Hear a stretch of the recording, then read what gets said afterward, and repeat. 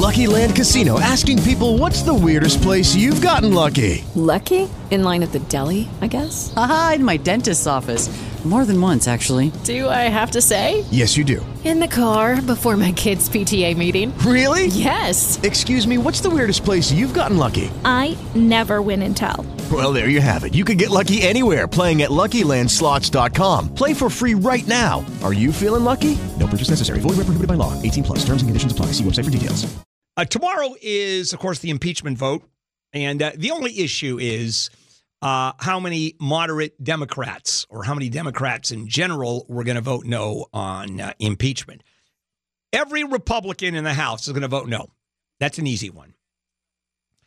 And there was some talk of moderate Republicans moving over because during this last major win that swept the Democrats into power in the House, you had some Democrats who won Republican seats that are pro-Trump. The districts are pro-Trump. And in some where Republicans outnumber Democrats by 10, 12, 15 points.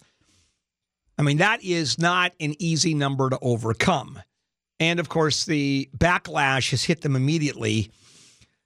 And there are, of course, total polarization, as you can imagine. Democrats backing up these Congress people and Republicans screaming at them. And we're talking about it at events, yelling, though, you're going to lose. We're going to make sure you don't win the next election. How dare you vote for the impeachment of our president?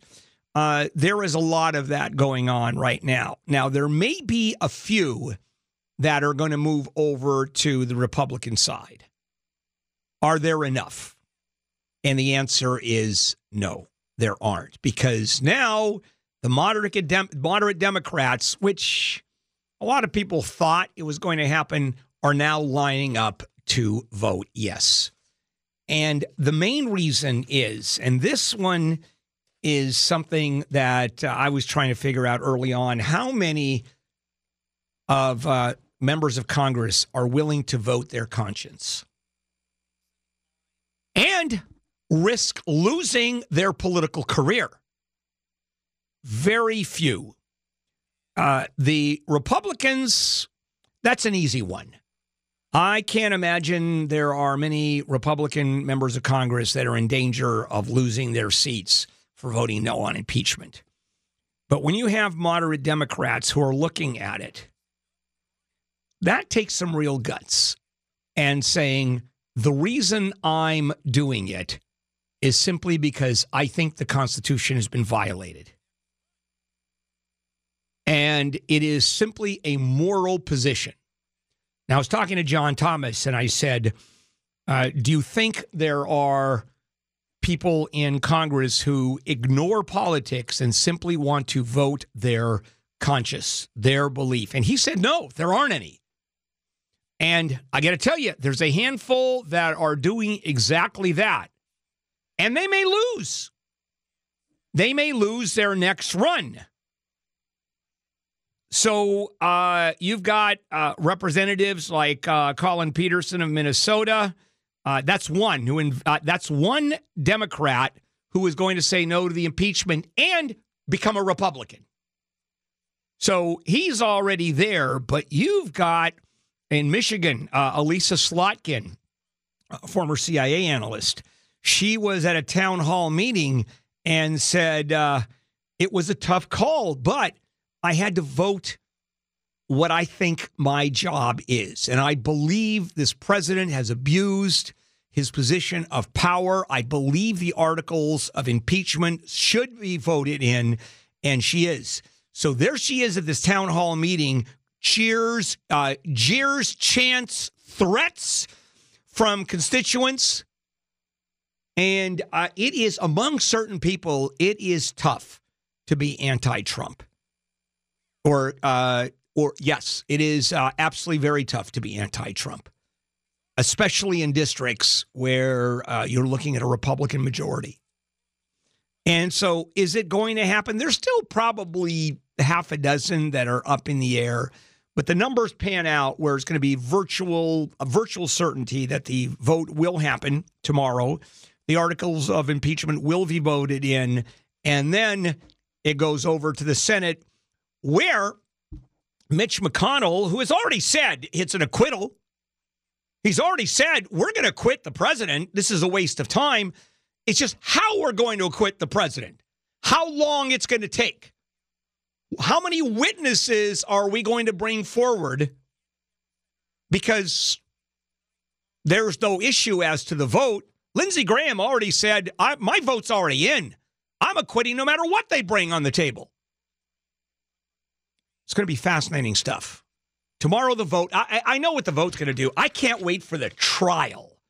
That is going to be great.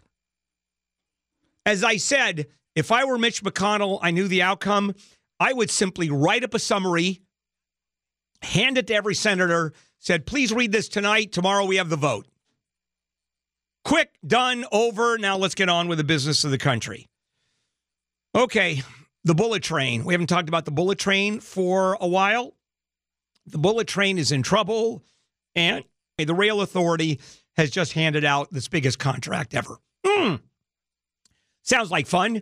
Now, we know this thing is way over budget, and we know problems with it. Not only is it a question of we don't know where the money's going to come from to do the second half of the bullet train. By the way, we don't even know where the money's going to come from to finish the first half of the train. And so the federal government, in its, let's say, breaking of the contract between the California Rail Authority and the government in terms of grants, has already said, you guys have breached. By the way, which it has. The feds are absolutely right about this. And not only is it a question of stopping $1 billion that had already been appropriated and would not go, this was last year, but there's another $2.3 billion that the feds have given the rail authority, and they're saying we want it back. So with all of this craziness going in, it's years behind schedule, it's tens of billions of dollars over schedule.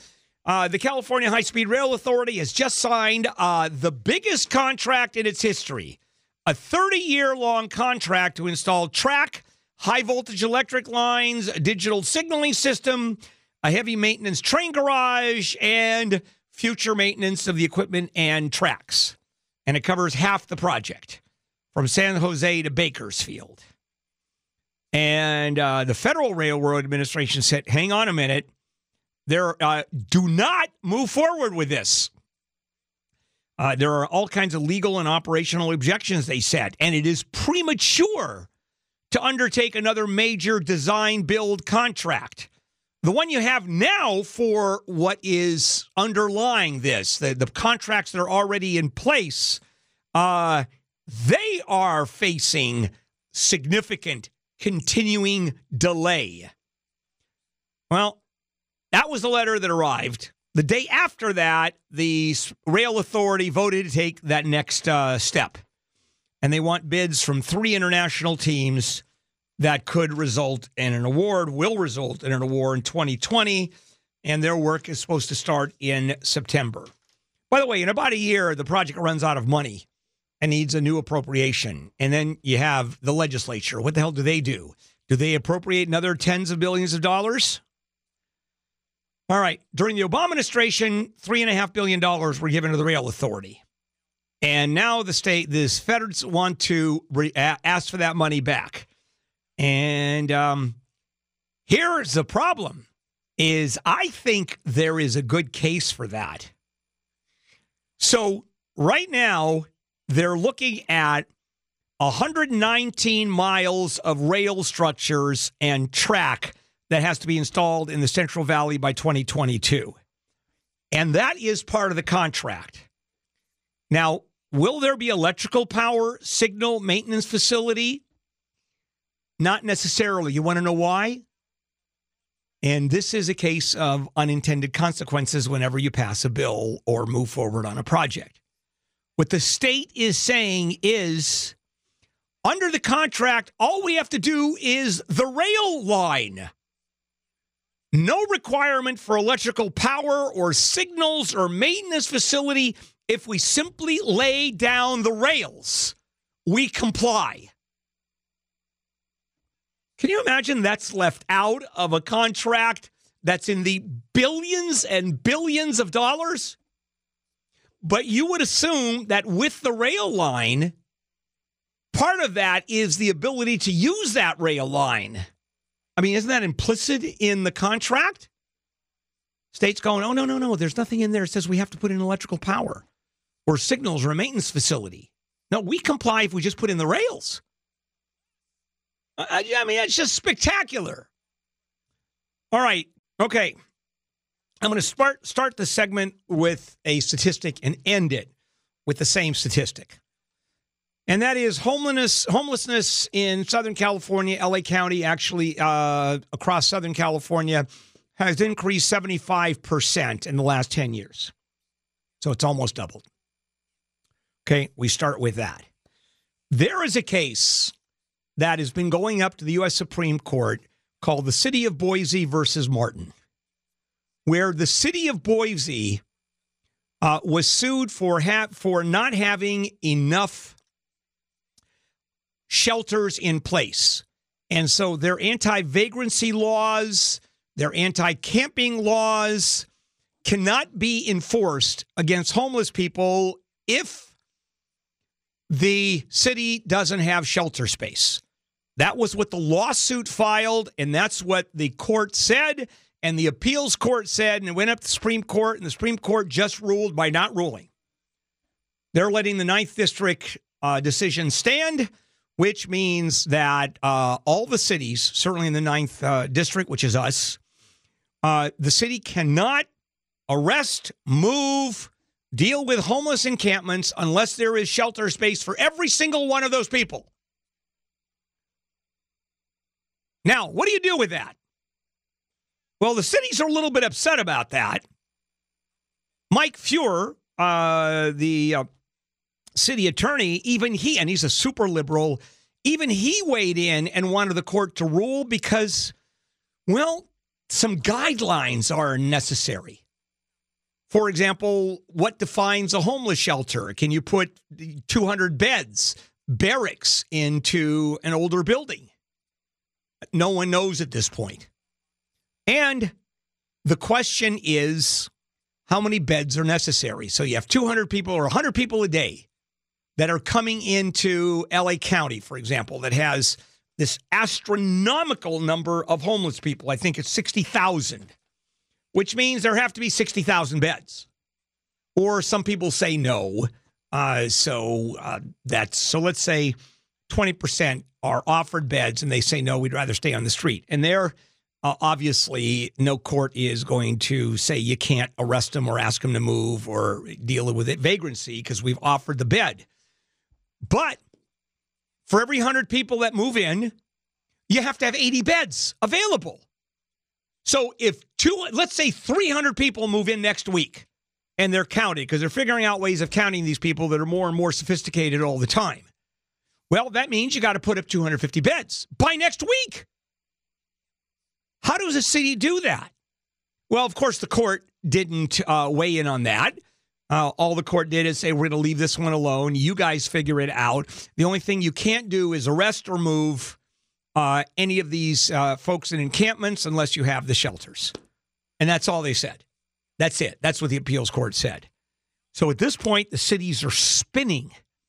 The counties are spinning to deal with the encampments, with the homeless people. And as I drive home, areas that never had tents. There's one place where I get off the freeway, and what ends up happening is where it used to be just you get off the freeway and go under a bridge. Now, from one end of the bridge, the underpass, to another underneath it, it looks like an REI showroom with used tents for sale. I mean, across the board. And you would think you call the city and go, hey, you know what? I don't want to see that. And then right next to that is an area where there's gardening centers, you know, where the city owns a plot of land. They let people have their little plots and they can grow their herbs and vegetables or whatever other people grow. And, you know, they're being harassed. they're being asked for change. Hey, mister, you have some change to the point where it gets very difficult. But it doesn't matter. You can't move them. I mean, by the way, is there some kind of an answer? Well, yeah, a clear answer is you build enough shelter space and you don't have to worry about it. And there should be enough shelter space for 60,000 people in LA County. How do you do that? You don't. So let me go back to the stat that I started the segment with. Homelessness has gone up 75% in the last 10 years. How much money do you think we've spent on homelessness between federal grants, state, county money, private organization, churches, NGOs? With all of the money that we have spent, it's still getting worse. It's still getting worse. So it's a very, very difficult process. It truly is. Okay, you know what? I'm tired of the bad news. I want to do a segment on good news, if you don't mind. Our coastal waters are rising in acidity so desperately or so quickly that everything out there is dying. That's your good news? Well, good news for some of us. And this has just come up. There was a study that was done. The National Oceanic and Atmospheric Administration was studying, which it does, the oceans and climate change, et cetera. And all of a sudden, they make a connection, unexpected connection between the acidification, the levels of acid, and climate. It's a little wonky. It's a climate cycle known as the Pacific Decadal Oscillation. It's kind of weird, but the bottom line is more acid is being found off our coastal waters than before, and it's growing at twice the rate of its growth across the world. That is a problem. Now, the emissions, the fossil fuel emissions, as much as we are working to slow them down, are not slowing down. The world is actually producing more, and the stress on marine life and the oceans is becoming worse. And here's what happens. When you have carbon dioxide, which is the main ingredient with the fossil fuels that are being burnt, when it mixes with seawater, it undergoes chemical reactions, and it simply becomes more acid. And with more acid, well, acid is not good for sea life, particularly for seashells that are sold by the seashore. When you take clams and oysters, and those actually, what they do is the acid actually goes into those shells and into the life of the clams and the mussels, and then they're used for food. And then you have the various other marine life where acid is not only being found, but being consumed, and you have whole species dying off. It's getting worse and worse. Now, the big one is the difficulty for shellfish to build their shells. And that is how they're measuring the acidity. And it gets really interesting. It's like rings on a tree to measure the age of the tree. So the more the acid, the more difficult it is for the shellfish to build their shells. So what scientists are doing is they're measuring, looking at the shells themselves.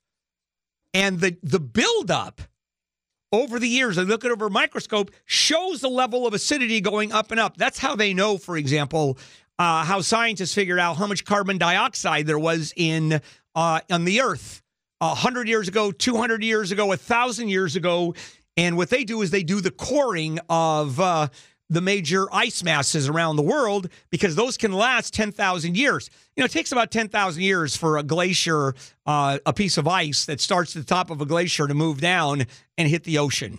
And what they do is they just drill a core, and they can start measuring how the deeper it goes, the less carbon dioxide there was. So we have absolute measurements. So people that say, well, that's not true, we don't know what it was like 200 years ago, we do, for sure. And the changes are coming like crazy. There's going to be, of course, as we know already, there's going to be rising sea levels, warmer temperatures. You have species that were never here coming down. One of the reasons we're getting sharks all the time, we didn't used to have great whites off the coast of Huntington Beach, right? Now the beach is closed occasionally. Shark sightings. I mean, it's like Amityville here in Southern California. It never happened before. That's because global warming is here. So every time we turn around and I do a story about global warming or you hear about global warming, two things. Number one, it's absolutely true. Those that'll tell you it's a myth, it's a hoax, that's crap. You know, there are people that absolutely refuse to look at reality, and it's getting worse. And not only are we not doing enough about it, the only way to truly affected is a complete sea change, like that word when we're dealing with the oceans, a complete sea change on how we go about using energy, producing energy, dealing with manufacturing, the fossil fuels, all of that. The manufacturing of cars, moving over to electrical across the world, the power plants moving away from coal and natural gas. That's a generation of working at it. In the meantime, we don't have a generation. I mean, we're probably going to be okay, you know, and because we as a society, we're pretty wealthy, and we're not going to be affected the way third world countries are, and we're not going to see many wars over water, which you're going to see in the rest of the world, because with the global warming and the use of water, of course, there's less water. It's being sucked out of the ground. I mean, all of it is bad news. It's very depressing. Okay. With Lucky Land Slots, you can get lucky just about anywhere. Dearly beloved, we are gathered here today to... Has anyone seen the bride and groom? Sorry, we're here. We were getting lucky in the limo and we lost track of time. No, Lucky Land Casino, with cash prizes that add up quicker than a guest registry. In that case, I pronounce you lucky. Play for free at LuckyLandSlots.com. Daily bonuses are waiting. No purchase necessary. Void where prohibited by law. 18+. Terms and conditions apply. See website for details. Brain fog, insomnia, moodiness, weight gain. Maybe you think they're just part of getting older, but MIDI Health understands that for women over 40, they can all connect to menopause. It's at the root of dozens of symptoms we experience, not just hot flashes. MIDI clinicians are menopause experts, offering safe, effective, FDA-approved solutions covered by insurance. 91% of MIDI patients get relief from symptoms within just 2 months. Book your virtual visit today at joinmidi.com. All right, let's check over with tech reporter Rich DeMuro. It's Tech Tuesday. His website, richontech.tv. His social handle is @RichDeMuro. And, of course, the book, 101 iPhone Tips and Tricks, updated for iOS 13. All right. Morning, Rich. Hey, good morning to you, Bill. All right. A couple things. And as soon as I looked at the story, I said, whoa, this one is affecting me. See, most of the time when you do a story that doesn't affect me, I just, okay, that's fine, Rich. Yeah, that's great. Yeah, that's tune me out. Yeah, I don't care. This one is a little problematic. Number one, because I use Visa cards to buy gas, my Visa card. And number two, I use a Visa card to buy gas. And according to the story from Inc.com, those numbers could be stolen, and it's fairly easy to do. So tell me why I should be worried. Well, here's what's happening. So for many years, we heard about how hackers install these skimmer devices at gas stations. You've probably done stories about that. We've done them here at KTLA. But the problem is they're not doing that anymore. They say it's too much effort, it's too much work. People have gotten hip to seeing these skimmer devices on the gas station pumps, so they know not to use them if they see them. So what they're doing is they're now just tapping into gas station pumps using software. And that's what's dangerous about this. So what Visa is saying, they came out with this big alert saying that gas stations are pretty much the most dangerous place you can use your card at this point. And here's why Visa is saying this. Because right now Visa is on the hook. You know, you have a credit card and you see a charge that's on there and you say, that I didn't do that. And then they say, okay, we'll take that off your card, right? That's your protection you get by having Visa as a backing, or MasterCard, or some of these other American Express, whatever. Well, Visa has to shoulder that bill, right? Because of the fraud. So long story short, every other retailer in the world has now upgraded to these chip readers where you pop your card into the device. And when you use a chip reader, there's a difference between that and swiping. When you pop your card in, that is giving a one-time card number to that retailer. So if a crook ever got that card number, guess what? They can't do anything with it. It only works that one time when you do that transaction. When you swipe, you're actually handing over your physical card number, which if someone breaks into that retailer, they have that card number forever and ever. Now, I buy gas with my credit card all the time. I have yet to see a chip reader. All the retail stores, the markets, all have chip readers now.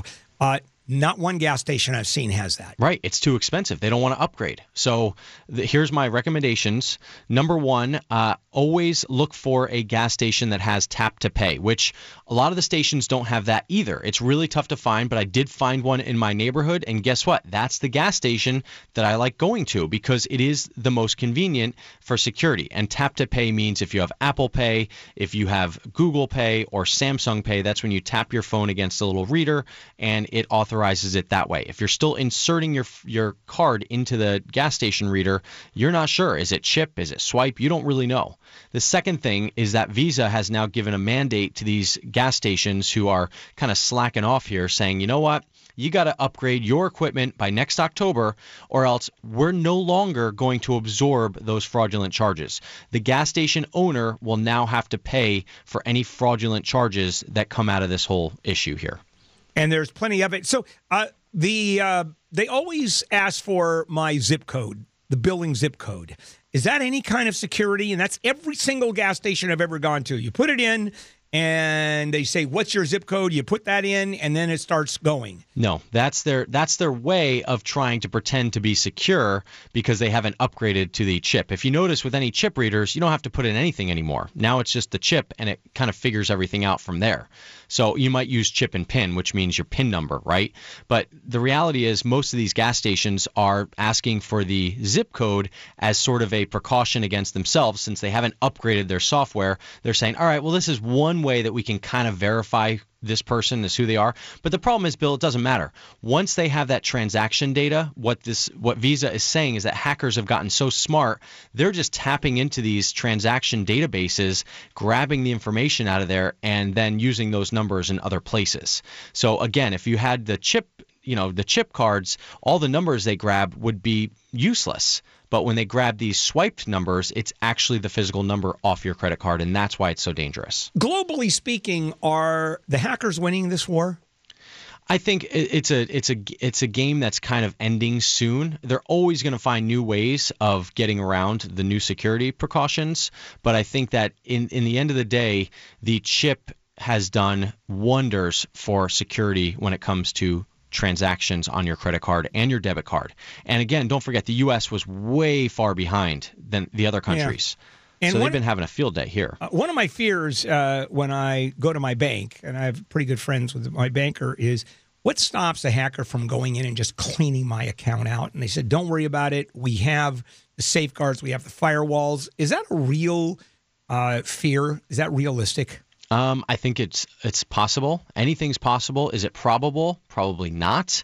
But I have the same fear. I'm sure other people do. And when I write a check, which I try never to do, think about it. Your account numbers are right on the bottom of that check. Would you hand some random person a check or a piece of paper with all of your account information on there, your name, your address, your phone number, your driver's license, your checking account numbers down at the bottom? This is why I don't write checks anymore, because anyone has access to that. Now, banks on the back end should have some security precautions in place to help people not clear out your account. And usually, if you link up some sort of transfer, they do 2 little tiny deposits into your account. You have to verify those deposit numbers, and then they let the transactions go through. So there are precautions in place, but personally, I think that you always have to be on guard with this stuff. All right. Verizon 5G. I'm seeing a lot of that in terms of commercials.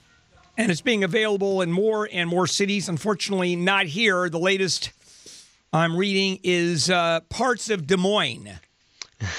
Boy, that's exciting. No, they buried it at the bottom of that. They said Des Moines, and then at the bottom it's like, oh yeah, by the way, LA too. So it is in LA. So here's the thing, Bill. In the past week, last week, I got an email from AT&T saying, hey, our 5G is now available in Los Angeles. Great. Then about 2 days later, I get one from Verizon saying, oh yeah, no, we're right here too. We have it available. So when it comes to Verizon, this 5G thing is really confusing for consumers because the thing that you need to know about it, it's super fast. It's going to be faster than the connection on your phone. But what's being debated right now, and in reality, people are finding out that it's not that much faster all the time in every place. Sometimes it's amazing and it's like you can download a movie in 10 seconds. Other times it's like, oh, okay, it's just my same old phone. So with Verizon, you've now got their 5G, which they call ultra wideband service, available in parts of downtown, Chinatown, Venice. And so this is areas like the LA Convention Center, Union Station, LA Live, Staples Center, and Venice Beach. They're saying detailed coverage maps will be available on December 20th, which is in a couple days, which is interesting because when this first launched, this was for the home from Verizon, you couldn't find any maps of where it was available. So you'd pop your address in, and everyone popped their address in, and nobody came up with a match. And so now we're finally getting maps, but when you look at these maps, Bill, it's literally a couple of streets in these cities that they're launching. And it's because it's expensive to launch the super fast 5G, and it requires a lot of antennas. So what exactly does it do? Is it just makes it faster and that's it? It's faster and it's lower latency. Latency means if you ever look up a website on your phone and you're kind of waiting for the reaction from the other side, like you type in something into Google and you're just waiting and waiting and waiting for kind of the search results or the website to react, that's called latency. And that's really important when it comes to things like self-driving cars. You don't want any latency. You don't want the car to say, hey, do I make a left or right to the server? And the server gets the response to the car in a minute because guess what? You're dead. So, and same thing with video games. If you're playing a video game, you don't want any latency between the time that you press a button on that video game and something happens on screen. That's called latency. So with 5G, the latency is way less than it was with 4G. How about the phones itself? Do we have to get new phones? Yep, you do. And right now, there's not many phones available. So the most popular iPhone or most popular phone in America is the iPhone, and that is not available right now with 5G. Now, next year, we will probably see a 5G iPhone. Right now, you've got Samsung devices, and from a company called OnePlus, you've got their devices. And by the way, so I mentioned the whole thing with the speed. AT&T is taking a slightly different approach. They're using two different types of 5G. One that travels further, but it's not as fast, and then one that's super fast but doesn't travel as much. So they're kind of doing a mix around town. Yeah. So we're going to be paying, and I'm assuming that the phones that will enable you to use 5G are not the cheapo creepo models either. No, not right now. But, they're doing some deals on them. But here's the thing. The early reviews say that they're hot. The battery doesn't last as long. So right now, it's first generation. So the first time we're seeing these phones, the first time we're seeing these networks, there's going to be some growing pains. And I think that for the average consumer, you probably don't really have to worry about this until probably next year. Great. And then you're going to do first generation $1,100 hit, right? Yeah, exactly. So next year with the iPhone, when it comes out, it'll probably be a little bit more expensive to get a 5G model. But by that time, we're talking next September, hopefully the networks will be a little more robust. Because the last thing you want to do is spend all this money on a 5G phone and you go to use it, it doesn't work at your house, doesn't work at your work. Sure, you go to Staples Center, it works there. Great. I mean, how many times do you go there? So that's kind of what we're dealing with right now. But anyway, AT&T and Verizon and Sprint and T-Mobile now all have some sort of 5G in Los Angeles. All right, Rich. Website richontech.tv. At Rich DeMuro, and the book 101 iPhone Tips and Tricks. That's updated. All right. Excellent. Rich, we'll see you again next week. Thank you, Bill. You have a good one. You too. All right. Now, day after tomorrow is the Democratic presidential debate. And this is going to be at Loyola Marymount University, and there was a whole issue as to whether or not he was even going to be there. But today it worked out, because there was a potential strike among the workers that worked at the food services organization that had a contract with Loyola Marymount. It's a little removed a couple of times. And if there was a picket line, none of the candidates would cross it. But it all worked out this morning. It's done. And so it's going to happen. So what a lot of people were wondering, including me, is how much time is going to be spent on California issues. Now, it's not so much the candidates, but it's going to be the questioners. Right? It's going to be the moderators who are asking the questions, the members of the press. And so maybe we're not going to get to it, although keep in mind, these are the Democratic candidates. They're running in California, of course. Now, in terms of the presidential race, it means nothing. California is a blue state. We know it's going to be a blue state.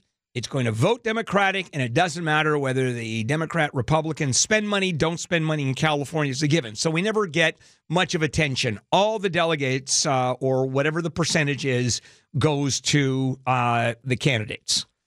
But when you're talking about the primaries, that's a different animal because the primaries in California actually mean a lot. So you're going to hear a lot of national issues. You're not going to hear the California issues, particularly Southern California. Keep in mind, this is local. The debate is right down the freeway. So what are they not going to talk about that we would love to hear about? How about the wildfires? The president keeps accusing our state government of failing to clear the forests. It's all Gavin Newsom's fault, who hasn't even been in office a year, who's done a terrible job of forest management. Well, the feds own 57% of the forests. Private landowners own 40%. The state, which is doing a horrible job and causing all these wildfires, owns 2.2%. But it's the state's fault. So you would think, and by the way, it's a huge problem, the wildfire issue, as you know. Are the candidates going to even talk about it? Will there be questions even asked about it? Taxes. Right, state and local taxes. What happened with, and this gets really interesting, because here is where an anti-tax party and administration nails California by the number one, the state income tax is ours, but what they just did in terms of our property taxes. We pay enormous property taxes here in California, as does New York, and it's no longer deductible. Anything above $10,000 a year. And I know a lot of people don't pay $10,000 a year in taxes, but a lot of people do. And here's the administration saying, we don't like taxes except for you in California. Now, what do the Democratic candidates say? Are they going to actually argue against the administration? With Lucky Land Slots, you can get lucky just about anywhere. Dearly beloved, we are gathered here today to... Has anyone seen the bride and groom? Sorry, we're here. We were getting lucky in the limo and we lost track of time. No, Lucky Land Casino, with cash prizes that add up quicker than a guest registry. In that case, I pronounce you lucky.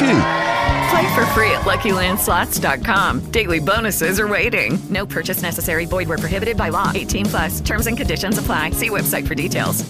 If you're a woman over 40 dealing with hot flashes, insomnia, brain fog, moodiness, or weight gain, you don't have to accept it as just another part of aging. The experts at MIDI Health know all these symptoms can be connected to the hormonal changes of menopause. And MIDI can help with safe, effective, FDA-approved solutions covered by insurance. 91% of MIDI patients get relief from symptoms within just 2 months. Book your virtual visit today at joinmidi.com. In upping taxes, they're all in favor of taxes being upped. I mean, that would be a fascinating discussion, which we're not going to hear.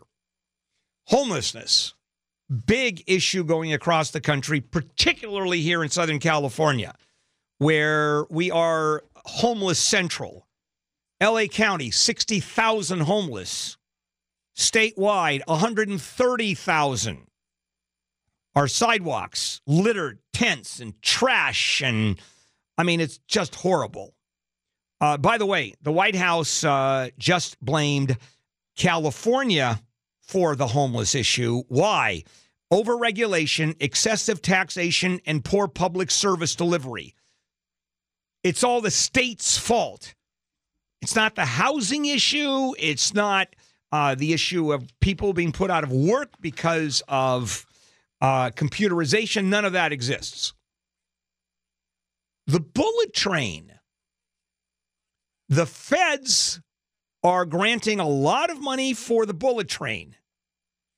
And why does China and Japan and Europe, why do they make bullet trains work? Because those are all subsidized by the national governments. And the feds are cutting back on the money that they're giving California for the bullet train, which, by the way, rightly so. Because California, or the rail authority, has breached almost every provision of the contract that was signed with the federal government in terms of getting money. You will get money if you do A, B, C, and D, according to the contract the rail authority has with the feds. And A, B, C, and D have all been breached. But that's worth talking about. I mean, that's a huge issue for us here in Southern California. Immigration. Boy, that's a national issue, but do you think it hits our state right at the top, Texas and California, getting nailed the worst? And here it is. Do the presidential candidates talk about a sanctuary country? We're already a sanctuary state, and that limits law enforcement's ability to help Fed agents deport the immigrants or pick them up, the illegal immigrants. And you think that the candidates will talk about that? Probably not. So we're going to see a debate take place here in Los Angeles. And we're going to see Los Angeles not even mentioned, or Southern California not even mentioned, other than I want to thank the folks at Loyola Marymount for inviting us. How about a joke about the traffic on the 405? Just that would be fine. Sorry I'm late, but the 405 traffic, you know how bad it is. All right. Starting on January 1st, obviously a lot of new bills kick in. This is one of the big ones. New building codes take effect, requiring all newly built homes statewide to be powered by the sun. And that means solar panels, right? Maybe not. This is the first in the nation, all right? All new single-family homes and new multifamily residents up to 3 stories tall, think condos, have to be constructed either with panels on the roof or powered by a larger solar system somewhere else. Therein lies the potential for a whole lot of, well, let's say jiggling the rules. Now, there are exemptions as to your solar roof, right? If you have large trees or hills or other buildings that have so much shade on the lot where it's impractical, you don't have to comply. The builders can ask for a waiver. That's fair. However, the part that is questionable is a builder puts up a group of homes and says, wait a minute, the utility is putting up an array of homes a mile away, array of solar, 2 miles away. We can tap into that. And then what we do is we then are okay with the new bill, right? We're within the language of the new bill. And you got a lot of people that are pro-solar saying, oh, no. Strangely enough, the solar companies who install solar roof systems are saying, no, that's not a good idea. You don't want them to come from an array of solar panels someplace else. You want the power to come from the solar systems we put on roofs. And so we'll see what's going to happen. Right? My guess is that you're only going to see some of the larger companies that are larger home builders that are going to take the solar power from an array of solar panels, let's say a solar farm miles away, because they have the infrastructure, they can do it. The small guy, he's going to put up some solar panels. Although, the big companies, a lot of them are already there. They have the means of designing and developing mass quantities of homes that incorporate solar roofs. So what are the problems with the solar, right? Well, the big one is the cost. It increases the price of a new house by $9,500, which is estimated by the president of Lennar Ventures, which is one of the huge building companies. However, over 30 years, the homeowner saves $19,000. So the homeowner's $10,000 to the richer side. Well, but I have to put up the $10,000 now. Well, not quite. Let's say you're going to finance that, right, over, 30 years, which is what you normally finance a house for. Well, the mortgage payment increases $40 a month. The homeowner saves $80 a month in electricity bill, so that makes sense across the board. So you've heard my commercials for Sunlux, and that is, it not only is it an environmental issue, which is huge, as we move more and more towards solar. I heard, where did I hear? Maybe a couple of days ago, that the number of solar panels that are right now on roofs is equivalent to 6 power plants across the state that we haven't built, that we didn't have to build. And that number is going to increase. The number of solar rooftops and solar panels and solar systems is going to increase like crazy. So it makes sense financially. That's really where the market turned. As soon as it crossed over into, it makes more sense to use a solar system than it does to buy electricity from the utility companies. That's when the snowball started really rolling. And now you're going to see, well, we already have a third of the state powered by alternative energy. And with this new law coming into place, now you're going to see solar panels. 115,000 new homes are built every year in the state. And 15,000 of those, that's from building organizations, 15,000 of those actually have solar systems where people put in solar systems. Wait till it's 100%, which is exactly what's going to happen starting January 1st. All right. Now, I want to share a case with you. We talked a little bit about this morning, and Wayne, who, of course, was in the federal criminal justice system for, 28 years, so he knows his stuff. I wanted him to join us, and it's about a guy by the name of Curtis Flowers who was convicted of a quadruple homicide. And that was 20 years ago. He's been in jail for 20 years, has had 6 trials. And he's still in jail, and he has yet to be convicted where it hasn't been overturned. So how is this possible? Has it ever happened? I can't think of another situation where somebody has been subjected to 6 trials and never been, I guess, properly convicted. Convicted 4 times. Convicted for 2 mistrials. This is the thing. This is my understanding of what happened. 6 trials. First trial, convicted, overturned, prosecutorial misconduct. Second trial, convicted, overturned, prosecutorial misconduct.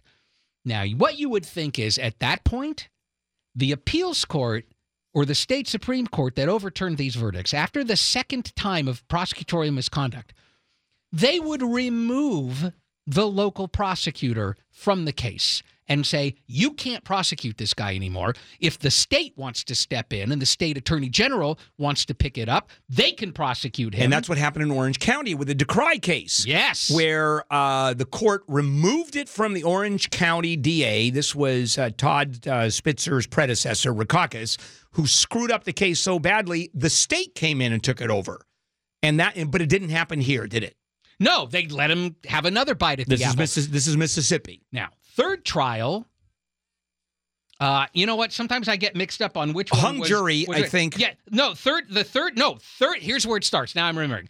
Third trial, convicted, overturned, and here's where the racial profiling of the jurors starts to become an issue. overturned because the prosecutor kicked off all the potential black jurors without good cause. Fourth trial, there were black jurors, hung jury. Yeah, by the way, he's African-American, Flowers. Flowers is African-American, right. Exactly. Fifth trial, there's an African-American on the jury, hung jury. Now the pattern is clear. They can only convict this guy if there's an all-white jury, and they mess around. Yeah, on the other that seems to be the pattern, right? But on the other hand, they can't convict him if there's a black on the jury. That's exactly what I was going to say. It goes both ways. Okay, except that because the previous times they had to cheat every time to convict him, I think the balance is more they can't convict him unless the jury's all white. And then, sixth trial, convicted, all the way to the Supreme Court of the United States, overturned, kicking the blacks off jury out of the jury pool with no good reason. And yet, still, Doug Evans, the prosecutor, is permitted to go for a seventh trial if he wants. I've never seen this much misconduct without the case being removed. At this point, why wouldn't the court, on its own motion, simply dismiss and just say, this is over? You can't. But all you can do is remove the prosecutorial agency from being it. You're sort of dismissing it as to the DA. Then the Attorney General of the state would have to step in and take up the mantle. And I can't imagine the Attorney General wouldn't dismiss at this point. I would imagine. Or cut a deal. He's been in jail for 20 years. Yes, he has. You could possibly have a plea, or I could see the Attorney General down there saying it's not worth it at this point. Now Flowers is on bail, but that's not actually that interesting. There's a law in Alabama, if you've been on trial twice and you haven't been convicted, now you're entitled to bail. Yeah. So that was almost an automatic decision that was going to be made. Now, before we go, one more interesting facet of this story. Bail is $250,000, of which the Flowers family has no ability to ever come up with. An anonymous person came in and put up the bail. Sure. This guy has a lot of supporters out there, because this is one of those weird cases where sometimes you see a guy has a lot of supporters, and it's usually based on he's innocent. He's innocent. Now, here, there are a lot of people who think he's innocent, but honestly, it's not crazy to believe he committed the crime. It's people who are saying it doesn't even matter anymore because what he has been put through with 6 separate prosecutions, 4 trials where the prosecutor violated his constitutional rights. That's enough to say this guy should be let out and not prosecuted again. By the way, do you know of any trials where you had a first-time hung jury, and if it's a big case, of course, the DA will try it again? Oh, yeah, that's not uncommon. Right, and even rarely a second hung jury, the DA may come back. Although, have you ever heard of that? Where a third go-around? I'm not personally aware of prosecutors going for a third prosecution after 2 hung juries. I'm not aware of one. It's probably happened somewhere. Not a 7th. No. I don't think that's ever happened. Look, Doug Evans, there's something wrong with Doug Evans. I don't know what it is, but he is not behaving like any other prosecutor at this point. At a minimum, they would approach Flowers and his defense team and say, how about a deal that gets you out now? And he's not apparently even willing to pursue that. And is he capable of trying this guy fairly and winning? It doesn't seem that he is. All right. Wayne, thanks much. This is KFI AM 640. Lucky Land Casino, asking people, what's the weirdest place you've gotten lucky? Lucky? In line at the deli, I guess? Aha, in my dentist's office. More than once, actually. Do I have to say? Yes, you do. In the car before my kids' PTA meeting. Really? Yes. Excuse me, what's the weirdest place you've gotten lucky? I never win and tell. Well, there you have it. You can get lucky anywhere, playing at LuckyLandSlots.com. Play for free right now. Are you feeling lucky? No purchase necessary. Void where prohibited by law. 18+. Terms and conditions apply. See website for details.